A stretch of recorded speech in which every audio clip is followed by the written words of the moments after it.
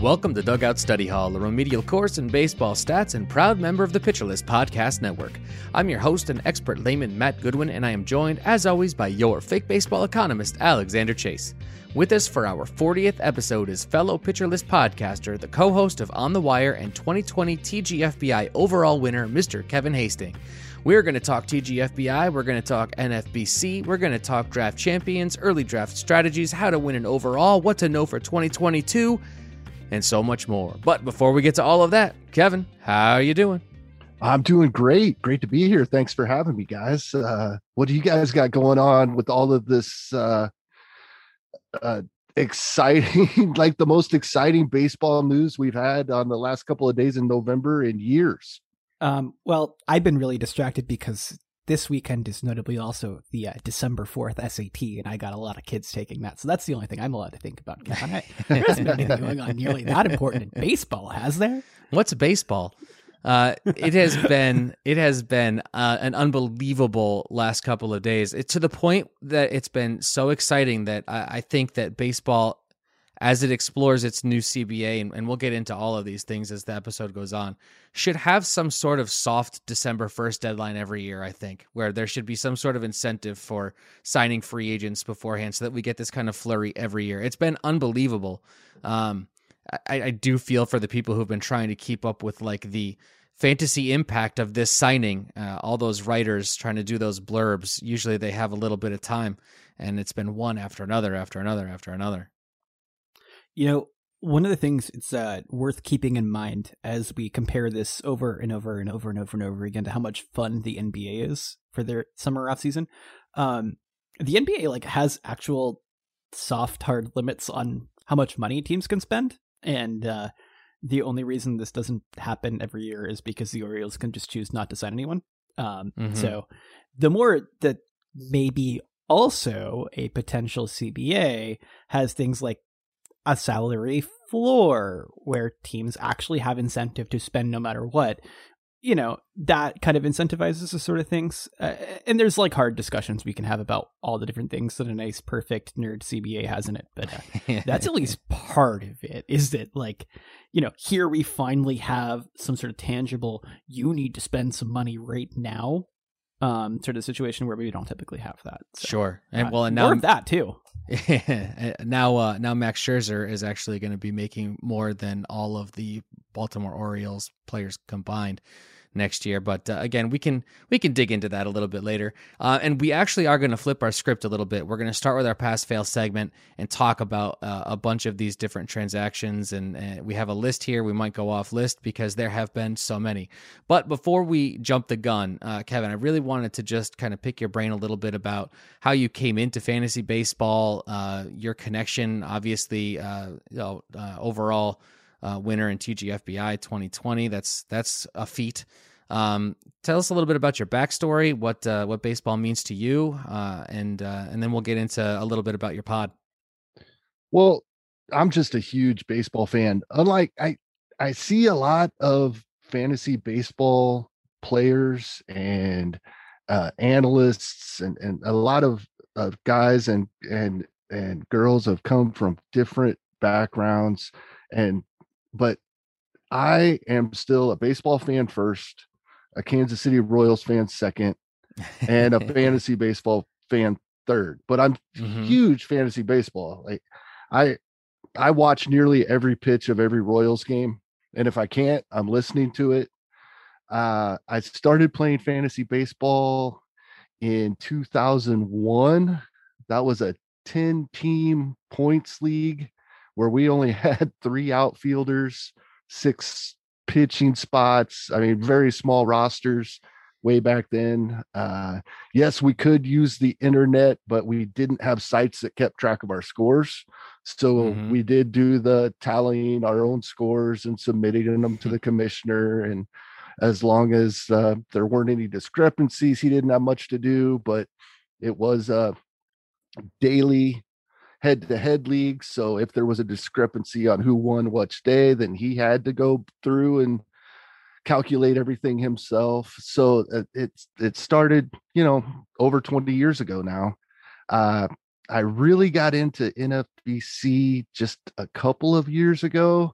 I started dabbling in cut lines in 2017 and 2018 Mm-hmm. and started playing more over the past couple of years, mainly because I love these early season drafts. That's what really got me to doing other leagues other than the leagues I still do with my friends. I think we have 3 leagues that have a huge overlap where 9 or 10 of the 12 of us are in all 3 of the 12 team leagues. But Wow. I've really gotten into these others over the past couple of years, and it's because we can start doing it now. Yeah, definitely. You are co-host on the On the Wire pod. Your co-host is also our podcast manager here at Pitcher. Let's tell us a little bit about Adam Howe and what you guys do together. Oh, it's awesome. I met Adam when we were first auditioning to do any sort of podcast for Pitcher List. Yeah, don't let Nick hear that. I Ooh. know. And you know what? I think I did that for the first time just on our last On the Wire. It was the first time I'd ever made that mistake and just made it again. But we were paired together. That's how we met, paired together to do our audition. And we both had the same idea of what we wanted to do. And that was a fab podcast. And so it worked out well, and we worked well together. And Nick chose us to continue, as with you guys, to do a podcast and left us together. So we went on with the idea that we both had. It's been awesome. It's just been so much fun. It's been a year now. Yeah, it's an amazing. absolute blast to be able to do this. Totally. And you have some pretty amazing theme music as well, I have to say. Careful, Matt. Yeah. I think that there are maybe 3. I think 3 pods that I did the music for. Ours, yours, and I think On the Farm as well. So if you like them, I did it, and if you don't, Alexander was responsible. Sounds good to me. Yep. But before we get into our pass fail segment and talk about a lot of these deals and activities that have been going on in baseball, talk a little bit about your experience in 2020 with TGFBI.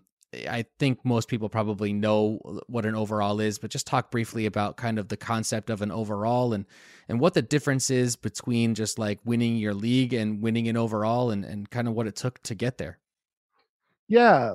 Well, with many of the NFBC leagues and some other sites have overall contests now as well. You're not just competing in your league, but you are competing against everyone in every league that's playing in that same contest.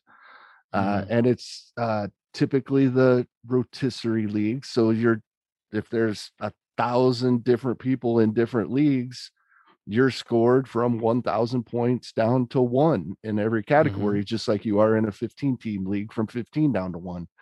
And it can get pretty exciting as if you're happen to be towards the top as the season progresses, and it can change some of your decision making. You have to be pretty well balanced. It's really hard to neglect a category. That's probably the main difference. If you're going into a 10, 12, 15 team league, you can choose to, be weaker in some categories in order to be better in multiple others. It's really hard to do that when there's an overall component. I also understand that tends to compound with the no trading. So the couple of categories that are hardest to find throughout the season or harder to find later in drafts typically kind of have this like circular like suction effect where you end up with Liam Hendricks in the 3rd round and Adalberto Mondesi in past years pretty high as well, where then when we take our NFBC ADP and you apply that to anything that isn't going to have an overall component, you end up with some really weird results that would actually probably hurt you, because the calculus is not just what gets you to win your particular league. You end up playing some risks that reduce your chances of like beating your competitors in order to maximize your chance of beating literally everybody? Like, is that like actually the way you're thinking about it as you're making choices in that sort of situation, or is that just kind of like some highfalutin number nonsense from someone like me? No, that is exactly right. And also the other thing we have to remember when we're drafting right now is the leagues that we're drafting right now, and we're looking at these draft boards and a little bit at ADP, is there's no fab for these leagues. The rosters we're drafting right now, you're set for the season. So you brought up Liam Hendricks. We can't go pick up, somebody that comes up in June and all of a sudden starts getting save opportunities. It's still, he's going to sit there in the player pool. Nobody's going to have him on the team. So that pushes these guys up as well. Yeah. So that's differentiating like the overall leagues, like I don't know like exactly the details on like the one league you entered that did the thing best. But like the stuff you're interested in right now, which is, by the way, like the stuff that I find also kind of more fascinating. So I'm happy to dig into that. But like, you can obviously pick up closers in the fab leagues that contribute to the overall component. But is there like an overall for whatever type of league it is that you're enrolling in right now? Yes, there is an overall in those leagues as well. Yep. Good. That sounds just absolutely wild to be like sitting there in like the 27th round and be like, okay, this next guy really got a hit. Which is, you got to say that. Or even even later, these drafts go 50 rounds, and you would think that the way that I originally started playing these leagues was, we get 35th, 40th round, start taking some shots. That's not the way I think about it anymore. Now I'm like, who can really contribute to my team that's still available, and we're 600 players in. Yeah. Or is that the space where you start looking for who has even a chance at being a closer or getting saves later in the season, since I'm not going to be able to pick anybody up to do that if they do wind up with that job? Oh, absolutely. You're going to have a couple of those guys. Typically, somebody, last year, that's not a good example. I was going to say Aaron Bummer was a good example, but last year, this time we thought he may be the closer to start the season. Yeah. But for this coming season, a guy like Aaron Bummer, right? If they do end up trading, oh goodness, why am I drawing a blank? Kimbrel. If they trade Kimbrel and something happens with Hendricks, okay, Aaron Bummer would be somebody that I'd like to have picked up in the 45th round, of course. Sure. It's like getting excited about Hector Neris potentially being the Astros closer for like 7 weeks. Exactly. That'd be awesome. Can't wait for it. We're gonna have so many more questions on exactly that topic. Hector Neris, that is. We're gonna have so many Hector Neris questions for you. So I'm so excited for that personally. Yeah. Oh boy, I'm sure everybody is. Glad you tuned in for the Hector Neris talk. All right, well, let's take a little departure here and move on to another segment before we circle back to really talking about early draft strategy and everything that we can kind of glean from what's going on now. And if you want to participate in one now, like what the approach is, we will be coming back to that for sure. But I feel that we would be remiss if we went any further in the episode without doing our pass-fail segment and talking about this flurry of activity that has been going on in the Major League Baseball realm. Obviously, we have an expiring CBA, which is probably contributing significantly to all of this activity. Alexander, we have a list of players on our rundown. You can pick from that list, or you can go off list, because I think at this point there's probably a whole bunch of other players that we could talk about. Where do you want to start? What do you want to talk about? What questions do you have? Okay, so I think the best way to start with this is I think we should all kind of clear the board of the big boy contracts that I think we're probably all going to give collective passes to and just fawn over how beautiful the world is for a moment. Before listing off some, the lesser tier guys that we're like giving a pass rather than a fail to, before maybe closing with a couple that we're a little bit suspect of. So, the Max Scherzer one, how excited were you guys just to watch the internet react to Mets fans Like, that was my favorite part, but like, lots of money for Max, right? That's incredible. Did any of you guys even see any of that coming? Not that yearly Me average, neither. not at all. And I agree. Like, one of my favorite forms of entertainment is watching Mets Twitter. Anytime something is getting close or may not be getting close, and then I think I tweeted today, Mike Curlin was trolling on a couple of those threads, and I said, Mets Twitter is one of my favorite things already, and then you got Mike Curlin here trolling these guys. It's like free entertainment. It's comedy gold. He likes going after Matt Williams, doesn't he? Oh yeah. Yeah. I in terms of the actual deal, I was very surprised at the AAV on that. For those of you who haven't heard, I don't know what you've been paying attention to if you haven't, but it was 3 years. SAT. The SAT, Nah, yes, that's clearly. Well, let's turn this into an SAT format question. No, let's not. Please don't. Max Scherzer, so it's 3 years, $130 million, which means his AAV, I wasn't joking before, is as it stands right now more than the entire Baltimore Orioles payroll. Bigger than his age still. Yeah, that's true. That's a significant investment. Now, it's 3 years. So I was actually listening to Eno talk about it today, and he was kind of the mind that, like, the old adage of there's no such thing as a bad 1 year deal, that in this case with this player, there's no such thing as a bad 3 year deal, because the most you're probably going to have to wind up eating money would be like a year if it doesn't go well. But that's still a lot of money. So I guess where I'm at on that, and you guys can help me out with this, is what exactly needs to be a player's WAR to justify that kind of AAV? And can any human being possibly achieve it in a reasonable way? It's pretty easy. Superstar WAR, actually, I was having this conversation, and I promise not to make this sound too much like an SAT problem, but I was this light conversation with Mikey Ahedo online, and basically, the better you are, you actually get paid slightly more per win. I have a couple different ways of looking at this math wise. His suggestion is more as it's kind of like a quadratic equation where it scales up over time. I know what my that way is. of looking at it. Yeah. So it's like, for each additional win, you also get a couple more dollars per win on top of it. It's kind of cool.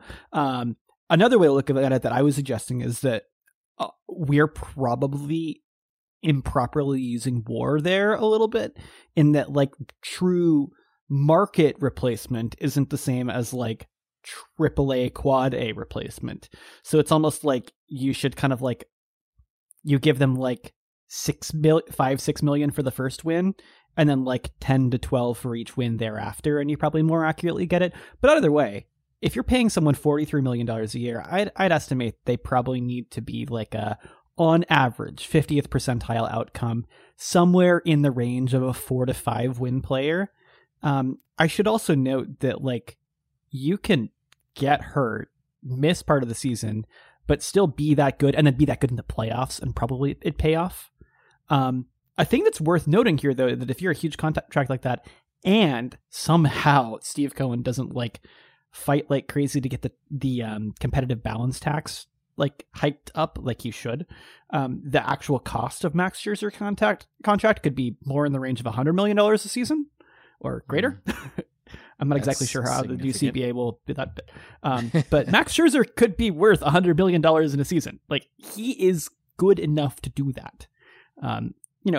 It's literal greatest season of your career stuff to do that, but he's still good enough to be in the, let's peg it at 12 million a win, and he's only got to be an 8-win player then. That'd be what Corbin Burns just did, basically, or a little bit better, but that's not out of the mix for him. So yeah, he's absolutely the sort of player that you pay that money to, and it's not insane. And the only thing they think that would actually have been insane about that is, some sort of scenario maybe where they had an opt-out after 1 year rather than 2. Yeah. They definitely need to lock him up for multiple years, because, I think old dudes like him are not actually that I think they're superhuman. There's no way Mad Max is human, right?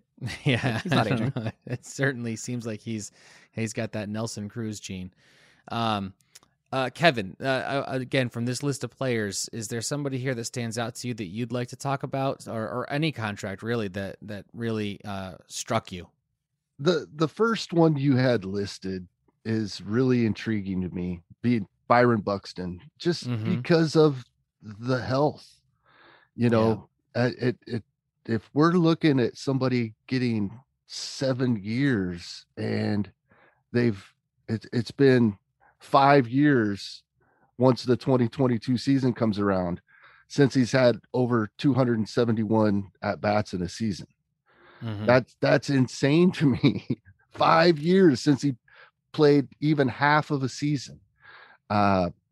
Obviously when he is healthy, he's been worth that, and that 5 years ago is the only time in his career that he's played much more than half of a season. So that really blows my mind, because it's not like, I'm a Royals fan, so Salvador Perez comes to mind, right? He missed an entire season with a torn ACL, but that was carrying luggage off of the bus. And then he missed half of the shortened 2020 season with an eye issue, right? Neither one of these occurred while he was playing baseball. Byron Buxton gets hurt multiple times every season while he's playing baseball. Right. And so I can't see a 9-figure contract for someone like that. Yeah, it's striking to me that a lot of the ways he gets hurt are like the same sort of ways that like Fernando Tatis Jr. gets hurt, where he's just giving 110%. And so that means his body hits the wall or the turf or whatever it is. And, there are guys who never get hurt and play all the time because they just always play 80%. And like, it's terrifying. But at the same time, like the idea of Byron Buxton giving 110% for like 130 games in a single year could almost like pay for that entire deal. Like it's insane how talented that dude is. And I know that there are going to be some Minnesota fans who are just frightened and then really angry when he gets hurt, like next July or whatever. But like, he's gonna have so long to pick up that value. I'm really glad that someone of his talent is going to lock up that money. There is a significant chance he's ends up being underpaid. But I'm just happy that for someone like him, like exactly that sort of deal makes a lot of sense. And I just hope that he is really good and like there's some incentives. Like that's my ideal. A lot of incentives. I think the contract has the potential to almost double, right? If he's healthy, I think that's how they structured it. It's very interesting. So Alexander, I'm going to put you to it on the Max Scherzer deal that you brought up. Pass or fail? It sounded like it was pretty obvious that you're.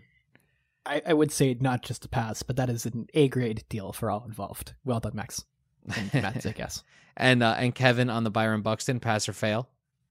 Gosh, I hope it ends up being a pass, but I'm just afraid it ends up being a fail. Yeah, that's fair. I think it's definitely risky. It does seem like the way they structured it, though, mitigates that risk, and they're invested at a level that is below his ability, but maybe above the waterline in terms of how many games he'll play. This is what I want to bring up. What is going on in Texas? What are the Rangers doing all of a sudden? It's like they smelled a little blood in the water with the Astros, maybe being a little vulnerable, and they're like, "Yep, that's it. We are all." And they got all the shortstops. What do you think is going on out there? Alexander, I'm going to throw it to you because you're our resident Texas expert. So, I'd like to first and foremost say ye and also ha. Yeah, I mean, like I grew up at an hour and a half away from the ballpark in Arlington. Whatever they ended up calling it at different points, I never cared. So the new Walmart in Arlington looks a whole lot more nice to go to. I don't know if I'll ever make it there just because like I have to be in Texas in the summer again, but who wants to do that? But they have a gigantic stadium that just opened up, and there are a whole lot of people who like to watch baseball in the Dallas area that would be happy to go to that stadium, and having a good team in that stadium, regardless of competition, is a good business idea. And that's just it. Like, if you're good, people show up and your team starts to pay for itself. The Texas Rangers should try to be good at baseball because being good at baseball is a really good business decision. And as long as you're not like, someone who's like really bad at running a team, it's a way to survive. Like the Rockies make a lot of dumb decisions every year. And we like talk about a lot of that, but they're like the number of people they put into Coors Field every year is gigantic. And they always try in their own way. And it doesn't always work, but there's this part of me that's just like, we're almost being a bit stupid by playing smart when we say that teams should lose on purpose. The Texas Rangers should not try to lose games. They should try to get as many people to show up and then flex their muscle to just blow the AL West out of the water. Because like Artie Moreno's also going to do dumb things for the Angels. You see where this goes, right? Yeah. So I'm really happy they're trying. I really hope that they come just short of being great so that I can watch some fellow Dallas people be upset, because that's really fun too. If you guys think Mets Twitter is fun, try IRL Dallas sports fans. Cowboys fans? Like imagine angry Cowboys fans, but for baseball. That's what I want. So I'm happy there. But why all of a sudden do you think this is like the thing? It was smart last year to win too, right? Why now are they got who all did they get? Let's go through the names. They got Semien. Hold on a second. Can I pause before you talk about the players they got? They got a new general manager last year, Chris Young, who is former actual Texas Ranger and had been working for like MLB front office. He is a very smart dude, and I think they like have a lot of invested reason to try to win, and he is going to make it happen. So, and that's just a tiny bit of it. Able to convince the owner to open up the purse strings. Well, listen, these are names. These are big time players. Semien, right? They got Corey Seager today. Help me out. Who else did they get? John Gray. Oh, yep. I love that deal. Yes. There's one more, isn't there? Cole Calhoun. Oh, right. Cole yes. Calhoun. Yeah, that's the one. So, I mean, just this blitz of activity in the last 24 hours before Gausman and Ray kind of went, it was like all Rangers all the time. I basically was like, if somebody signed, I'm assuming they're going to Texas unless you tell me otherwise. Like it was crazy. So I mean, I guess you're shining a little bit of light on why that might have happened and which direction they're going. But that's a team that's suddenly gone from meh to wow.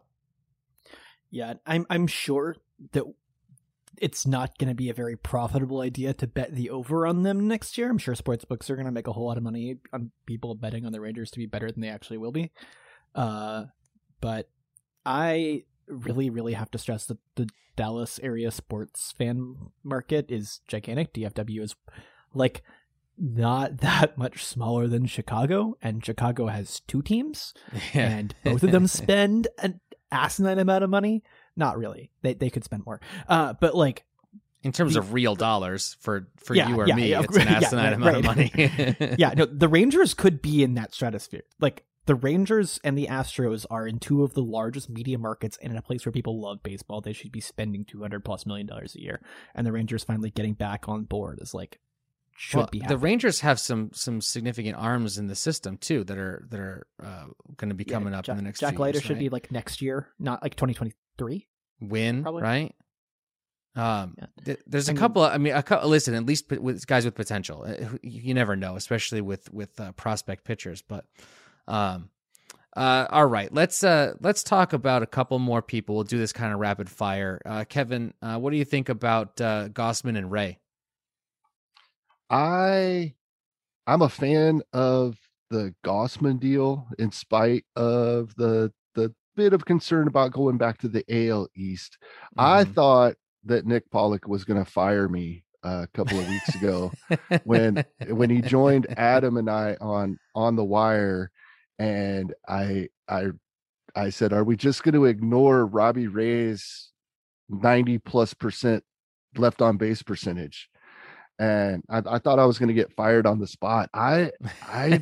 There's a lot of outliers for the 2021 season for Robbie Ray. I'm not buying in, especially for where he's going in fantasy leagues for 2022. Mm-hmm. Yeah. Sure, draft I'm capital. fully with you.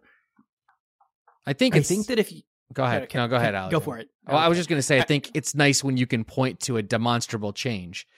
But it's also incredibly fair to look at some of those things and say, he struggled for a long time. Then he wins a Cy Young. What's a reasonable expectation for next year? What's the most likely outcome rather than the one we all kind of hope for? And I think it's confusing because those are kind of things that pull you in opposite directions, right? Like he made this change. It was a decision. He chose to do something and it worked. And he also had these things that are probably unsustainable just from a sheer luck standpoint. So it definitely is going to be interesting. So Alexander, I'm really sorry that I cut you off there. I think the one thing that we should at least say is like another mark in his favor is he did all that against the AL East, regardless of your opinions on their quality. The Orioles lineup is like pretty okay. The Yankees lineup is about as good. And the Red Sox and Rays were actually good. Plus the stadiums he had to pitch in and everything else. Like it's not inconceivable to imagine a slightly weaker opponent quality, and probably a much nicer home park for his own circumstances, at least counterbalancing some of the left on base luck. It's just a question of whether or not Seattle can kind of like do the same things that Toronto's coaching staff is doing for him. So, it's a huge risk, and I just hope it pays off for him. I'm so happy that he got a bunch of money. And also, maybe the Diamondbacks are just really bad at coaching pitching. Yeah. I mean, anything's possible, right? But it does remain to be seen. I think the point, Kevin, you're making, though, in terms of draft capital. So there's like two things, right? What do we think is likely for Robbie Ray? Are we cheering for Robbie Ray? Are we rooting for Robbie Ray? And are we drafting Robbie Ray? Those are all very different things depending upon what the opportunity cost is at that price point, right? Oh, absolutely. Yeah, I'm rooting for Robbie Ray. He's just not going to be on any of my fantasy teams. You're rooting for him to beat you. Any last thoughts on this pass fail segment where we only really did a couple of pass fails, but it was still really interesting to talk about? Like you sniped my John Gray discussion out from under me. I apologize for that as well. One of my biggest passes. I'm so happy for him to be leaving the Rockies. Yes. I think he's got an immense amount of talent, and it's pretty clear that his success in Coors is a product of him building his game a little bit around how to pitch well in Coors. The fact that he's making some of those obvious choices, I got to do things to succeed, tells me that he's probably going to be willing to make some other changes when he moves not there. And also, like, people are going to make a lot of weird comments about, like, the home road splits for them. They're just not ever accurate for these sorts of guys.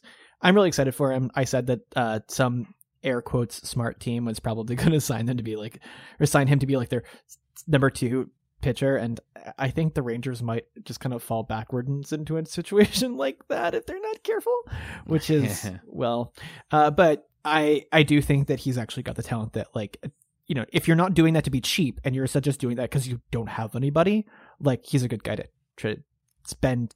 I mean, that's not low market. $15 million a year roughly is, well, it's considerably more than the Rockies were apparently offering, but yeah, I mean, it's not cheap. But he can, I think, quite easily outpace that. He could be a 2 to 3 win guy instead of like the 1.5 or so that his contract would kind of suggest that they expect him to be on average over the next 4 years. Yeah, I was actually kind of hoping the Red Sox would be in on him.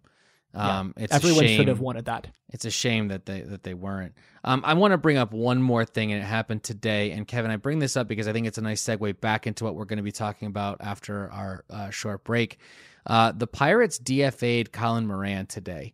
And I've always kind of felt like he is one of those guys that in the right place, in the right setting, could really flourish. Maybe not, be MVP caliber, but I think I tweeted it out today, like a CJ Cron-esque kind of thing, that in the right place, in the right setting, in the right time, he could really flourish. And I bring him up because, first of all, I kind of want your thoughts on where you think he might be a fit, but also because he seems to me also like that kind of player that late in one of those 50-round drafts, in the last couple of years, you might have had him on your radar a little bit for an unsexy name that could really contribute to some categories. Yeah, definitely. And it will depend on his landing spot, of course. And sure. The direction I thought you were going when you brought that up was, I'm really interested in Yoshi Tsutsugo now. He is probably locked into that 2 spot in their lineup. And being in the top third of the lineup for a bad team is fantasy gold, right? If Yep. he's locked Adam in there, Frazier last year, 600, right? exactly. If he's going to Anthony get Santander. 600 plus plate appearances, he only had 146 plate appearances, I believe, for the Pirates. And in the last month and a half of the season, hit 8 home runs, hit close to 270. If he's going to be locked into that 2 spot and give us 600 plate appearances at that, that's what I'm looking at. And Colin Moran could do similar depending on where he lands. Unfortunately, if he lands with a competitor, he might be more of a utility guy. Right. But so Tsutsugo is where I'm going with that move today. Yeah, that's fair too. And I was gonna shift a little bit to that, but I think that I don't know. With all this movement, it always matters where somebody lands. But I feel like if you were just in a vacuum, if Moran lands in Colorado, or he lands somewhere where he's going to get some playing time and have some access to really use that power that he's got, just somebody I want to keep my eye on for sure. As one of those Absolutely, late round and sleepers. He's got a little bit of pedigree too. He was the centerpiece of the Garrett Cole deal from the Astros. It's always funny to go back and look at stuff like that. Joe Musgrove, the real centerpiece of that deal, who the Pirates also got rid of later on. All right, so we are going to move on and talk about our central question, which really is geared towards the right strategy, in air quotes, again, the visual thing that we like to do on this audio podcast, the right strategy for early season drafts, what kind of the thought process is, how to approach it. But before we get to that, we are going to take a small break. Hey, Alex Fast here, and thanks for listening to this podcast on the Pitcher List Podcast Network. If you're a fan, consider supporting all of us by getting a PL Plus subscription, where you're going to get an ad-free website and get access to our Discord, where you can talk to all of our podcast hosts and staff. Plus, you can hang out with our incredible Pitcher List community. It's basically a baseball sanctuary year-round for as low as $8 a month.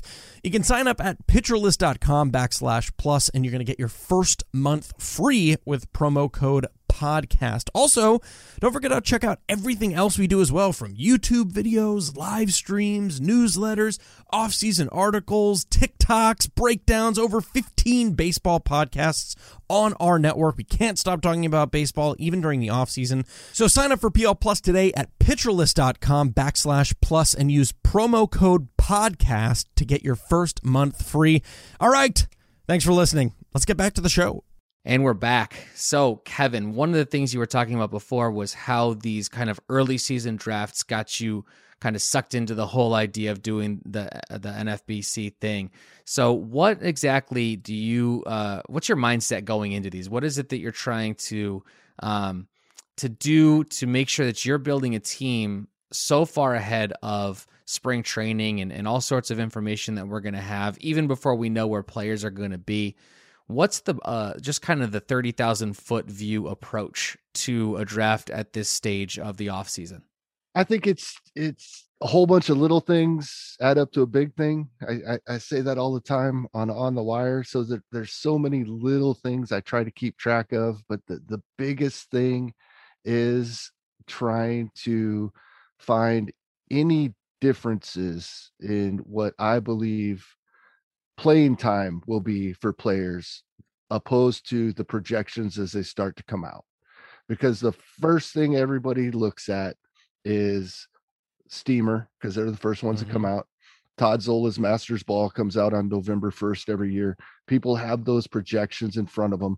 People make their own projections, and the advantages and disadvantages to that are if the playing time is projected incorrectly. So that's the first thing I look at. Are there players I think are going to have more playing time? It doesn't necessarily have to be playing time. It can be spot in a lineup. I think a couple of years ago when he was still in Baltimore, it was pretty widely believed that Hanser Alberto was going to move to the top of the Orioles lineup when Jonathan VR left, and the projections didn't reflect that. He was still being projected for the same amount of runs scored that he'd been scoring when he was hitting at the bottom of the lineup. So that's just one example of the types of things I'm looking for. Where are the projections, maybe close as projections can be on a per at bat basis, but incorrect on that number of at bats. So when you're doing this and you're talking about projections and even really early ADP, what's useful there? What can I, if I go and I look at, there's been 22 draft champions drafts, or 23 at this point, something like that, and I go and I look at that NFC ADP, what can I use that for? I really only look at the minimum pick. I do not look at the average. I mean, a lot of people talk about this. I think Justin Mason says it best. 14 out of 15 of those people that are figured in, that's 93% of that ADP, are people that are not winning their league. So I don't pay a lot of attention to it. I do look at the minimum just so I get an idea of where I think I have to make my move. Okay, so what numbers are you looking at that you put some credibility into? I know you were talking about projections for appearances and things. What about actual performance data, especially so early in the offseason?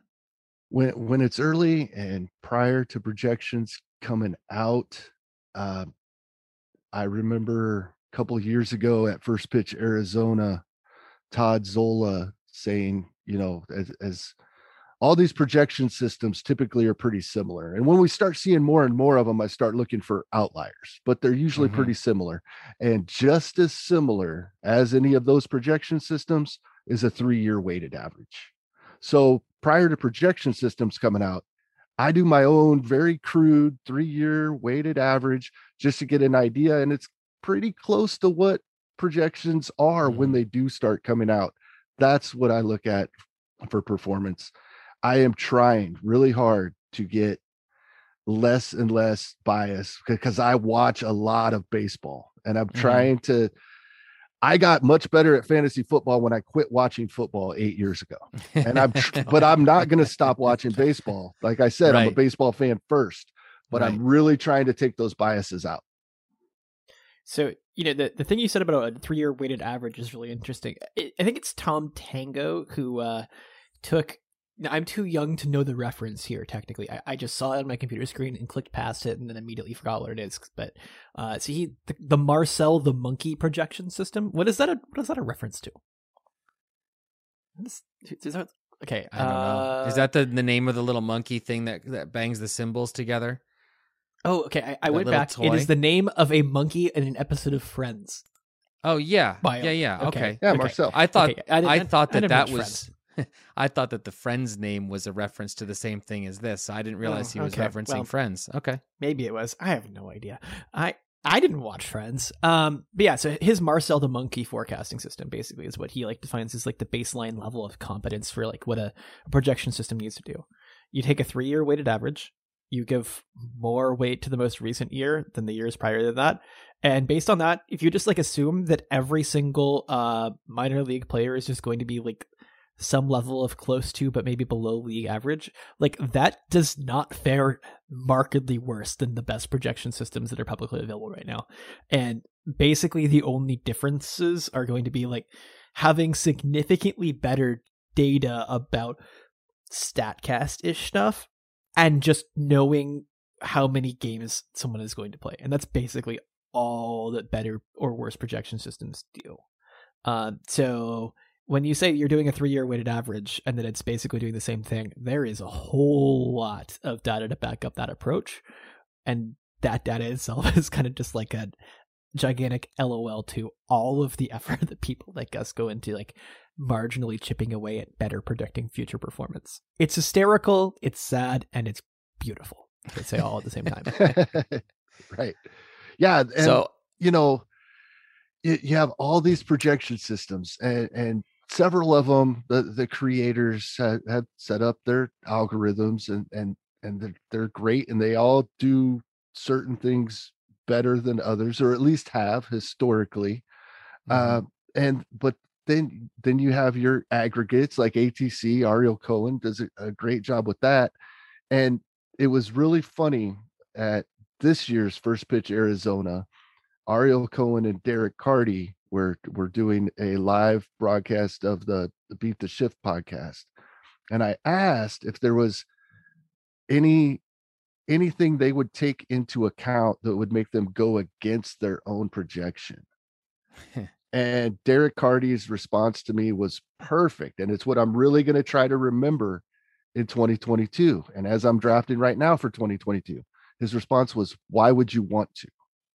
And that hit me pretty good, because the first article I ever wrote for Pitcher List last season, early January, was what projections were vastly different from ADP at that time. Mm-hmm. And literally every player I mentioned, whether they were higher ADP than their projections or lower, ended up panning out that way. So that actually leads me into my next question. As we get more of these drafts and more of these, we get more data, whether it's ADP or whether it's information about where players are going to land and opportunities, the distance between what's going on in December and what's going on in February can be pretty significant. What is it that you're looking for in terms of trends as more of that information does become available? It's not as much what I'm looking for. It's more of what I'm reacting to. Okay. Typically, if there's players you liked at a spot you were getting and you notice that's not going to happen anymore, I really try to change gears, shift gears, go a different direction. Right.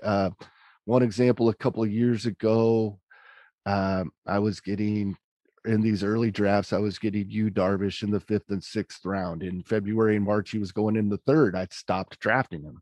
Yeah. So that's just an example. Just try to pay attention to the trends. I remember, and I promise this is on topic and not just me trying to drag people, the names of whom I do not even remember. It was some Fangraphs adjacent podcast. That's the best I can remember. And honestly, the advice they gave was hysterically accurate anyway. They were like doing a pre-main event. Here are the dudes we think are going to shoot up the boards by like 15 bics, and when you should grab them because they might win you your league. And like the advice is like, I think it was something like Tatis was like at the back of the second. They're like, you should take him in the first. He'll win your league. And he did. And then they're also like, Austin Meadows is going in like the 3rd round. Should you consider him at the top of the 2nd? And you're like, yeah, you got to do it so you can win your league. And like, he was really bad. And like, obviously those are dart throws for dudes who are going to massively outperform projections and stuff like that. There's like, hey, you should pay for the 80th percentile outcome because if he hits the 100th, you're going to win. And it's like, it sounded like hysterically bad advice to me at the time. And obviously it paid out the same way in its own weird way. And I can't consistently wrap my head around how to try to think about that sort of like, I'm going to figure out where to not be in the middle sort of thing. Because you say this, where would I want to ignore a projection? And I think the answer is actually really simple. If you don't, the odds are you're going to finish in the middle. And you have to take calculated risks other than just chipping away at the edges to maximize your chances in that NFBC context to increase your odds of landing somewhere along the extremes. And I cannot wrap my head around being in that situation personally because I don't want to play those leagues. But at the same time, I think there's the answer. Yeah. And when Ariel expanded on that, when Derek Carter said, "Why would you want to?" Ariel said, "Well, if I thought for some reason or I saw something that made me believe the playing time was going to be different." We've already talked about that.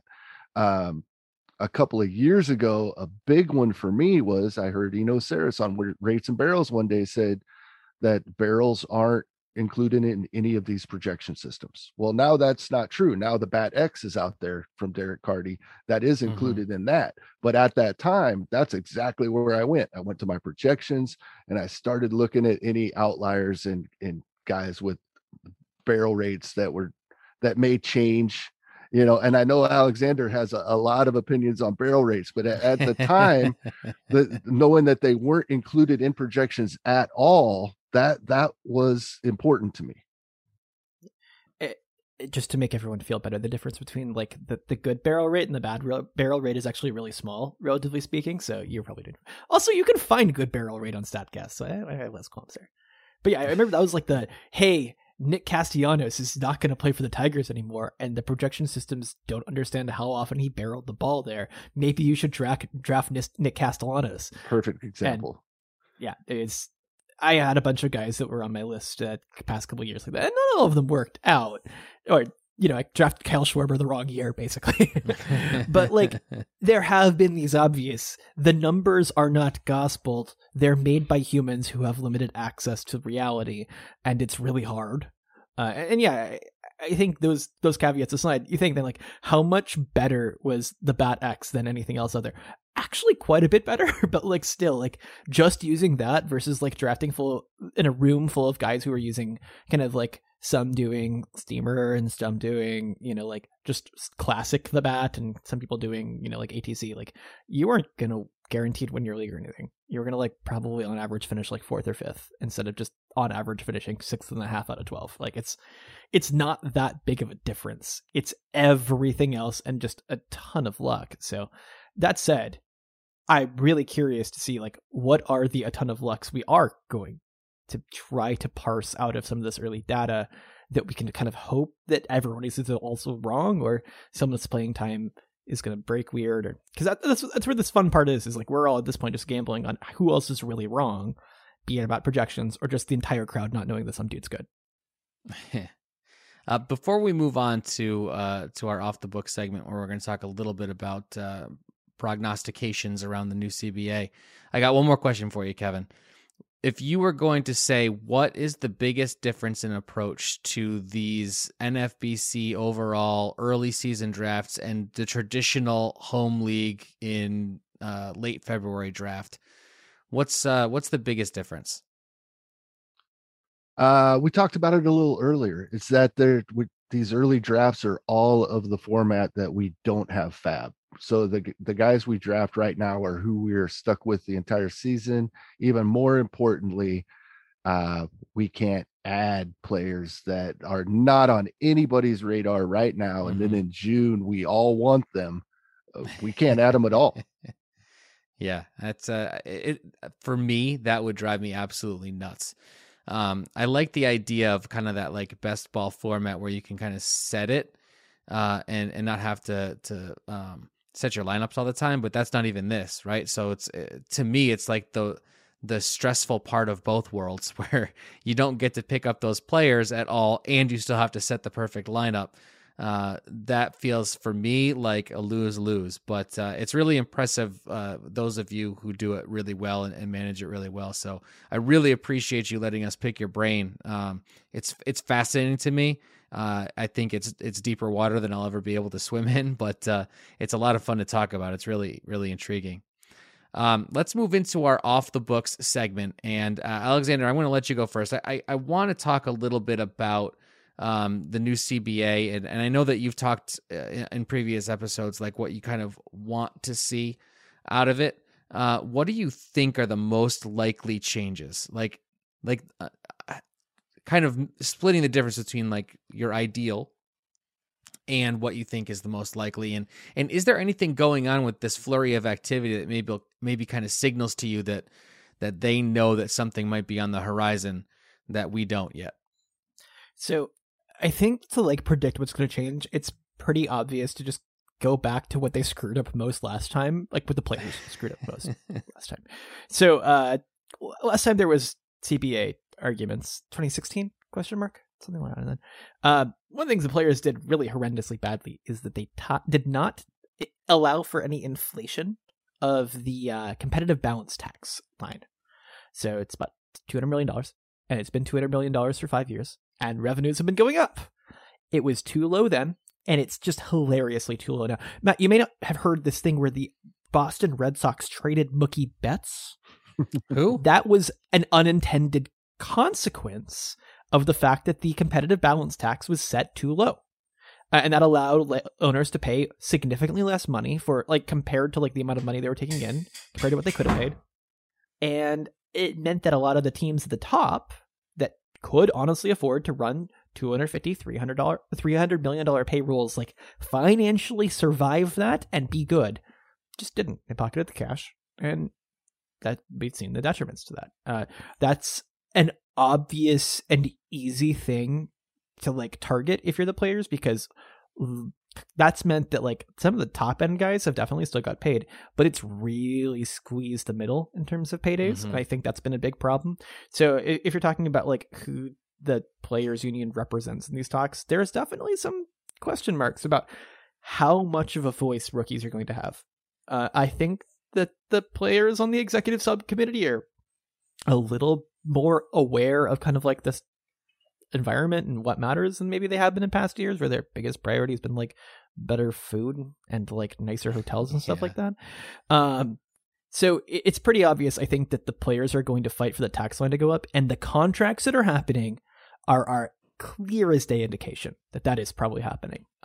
Like the Mets and a couple of other big players, but the Mets probably are a signal that there is not going to be a $200 million tax line. I would bet it would be closer to 250 than 200, though that's probably a bit high. I'm kind of like wish casting a bit there, but it would make sense. The teams can afford it, and with the amount of money they're going to start making on gambling and stuff too, expect that to be part of it as well if the players are competent at all. So that's kind of like a sign of the future.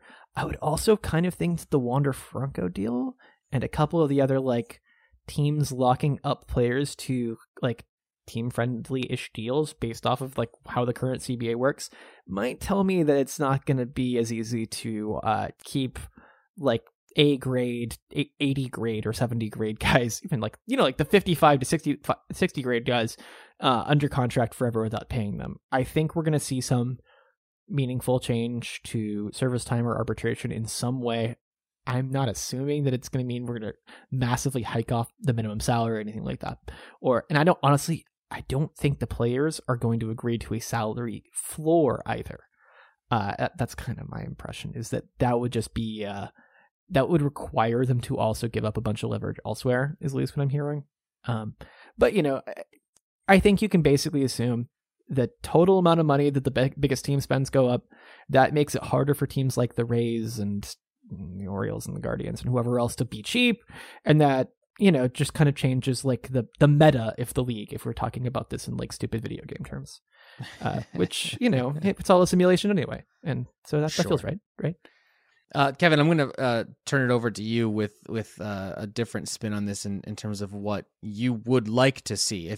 What's your ideal outcome here? Ideally, I'd really like to see the team control of young players go down. Unfortunately, I don't see that happening too much. Maybe the Super 2 goes away, so you can't get that 7th year.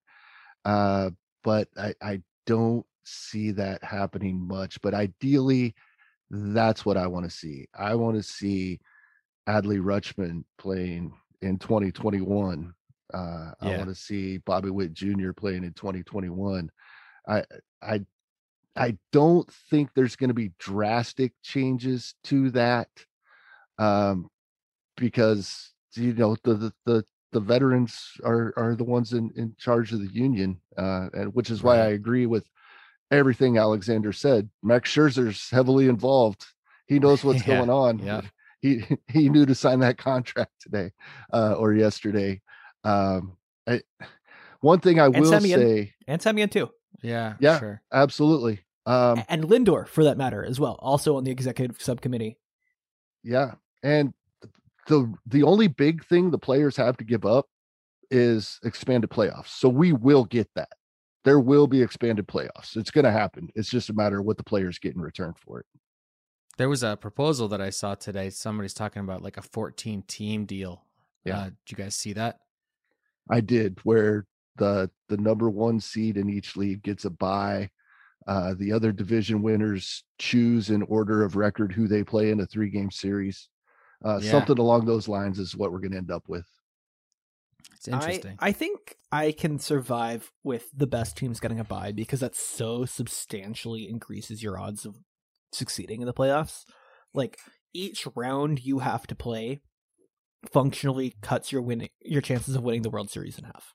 So like the wild card dodging, the wild card is a huge incentive. We saw that with how the Giants and the Dodgers acted this year, despite the fact they both had excellent teams.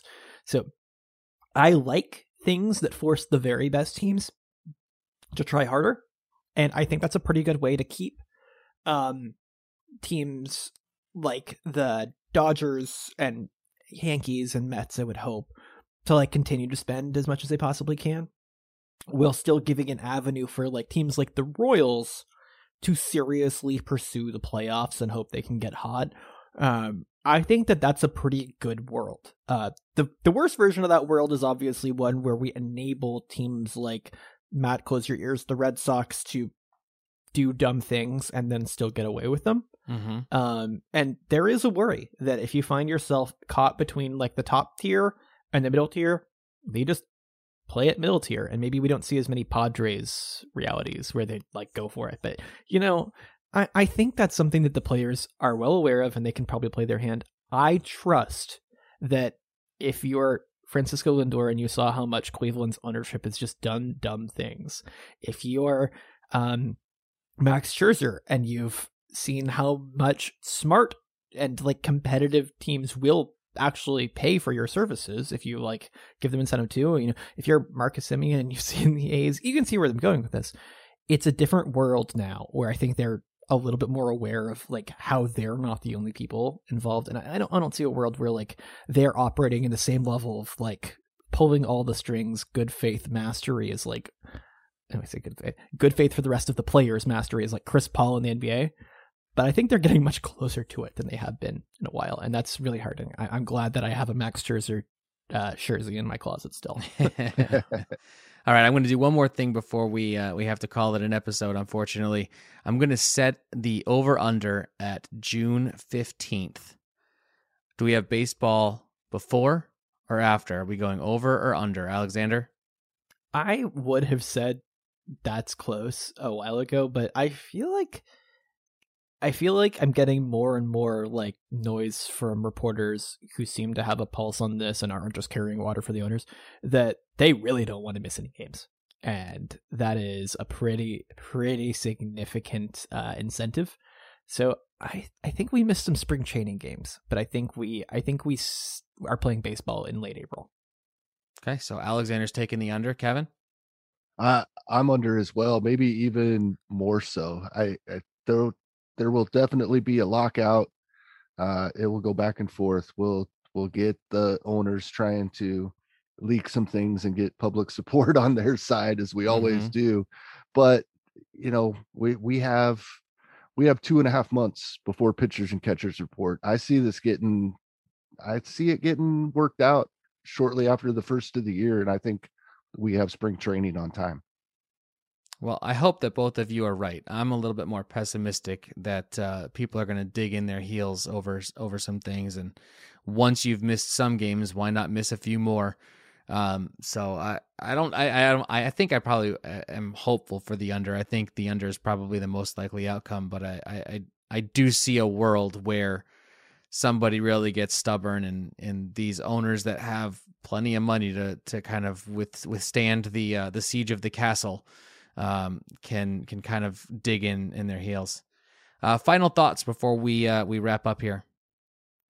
This is just the most specific and dumb thing, but I will say a thing that makes me feel optimistic about all of this is that there are gate receipts to be collected.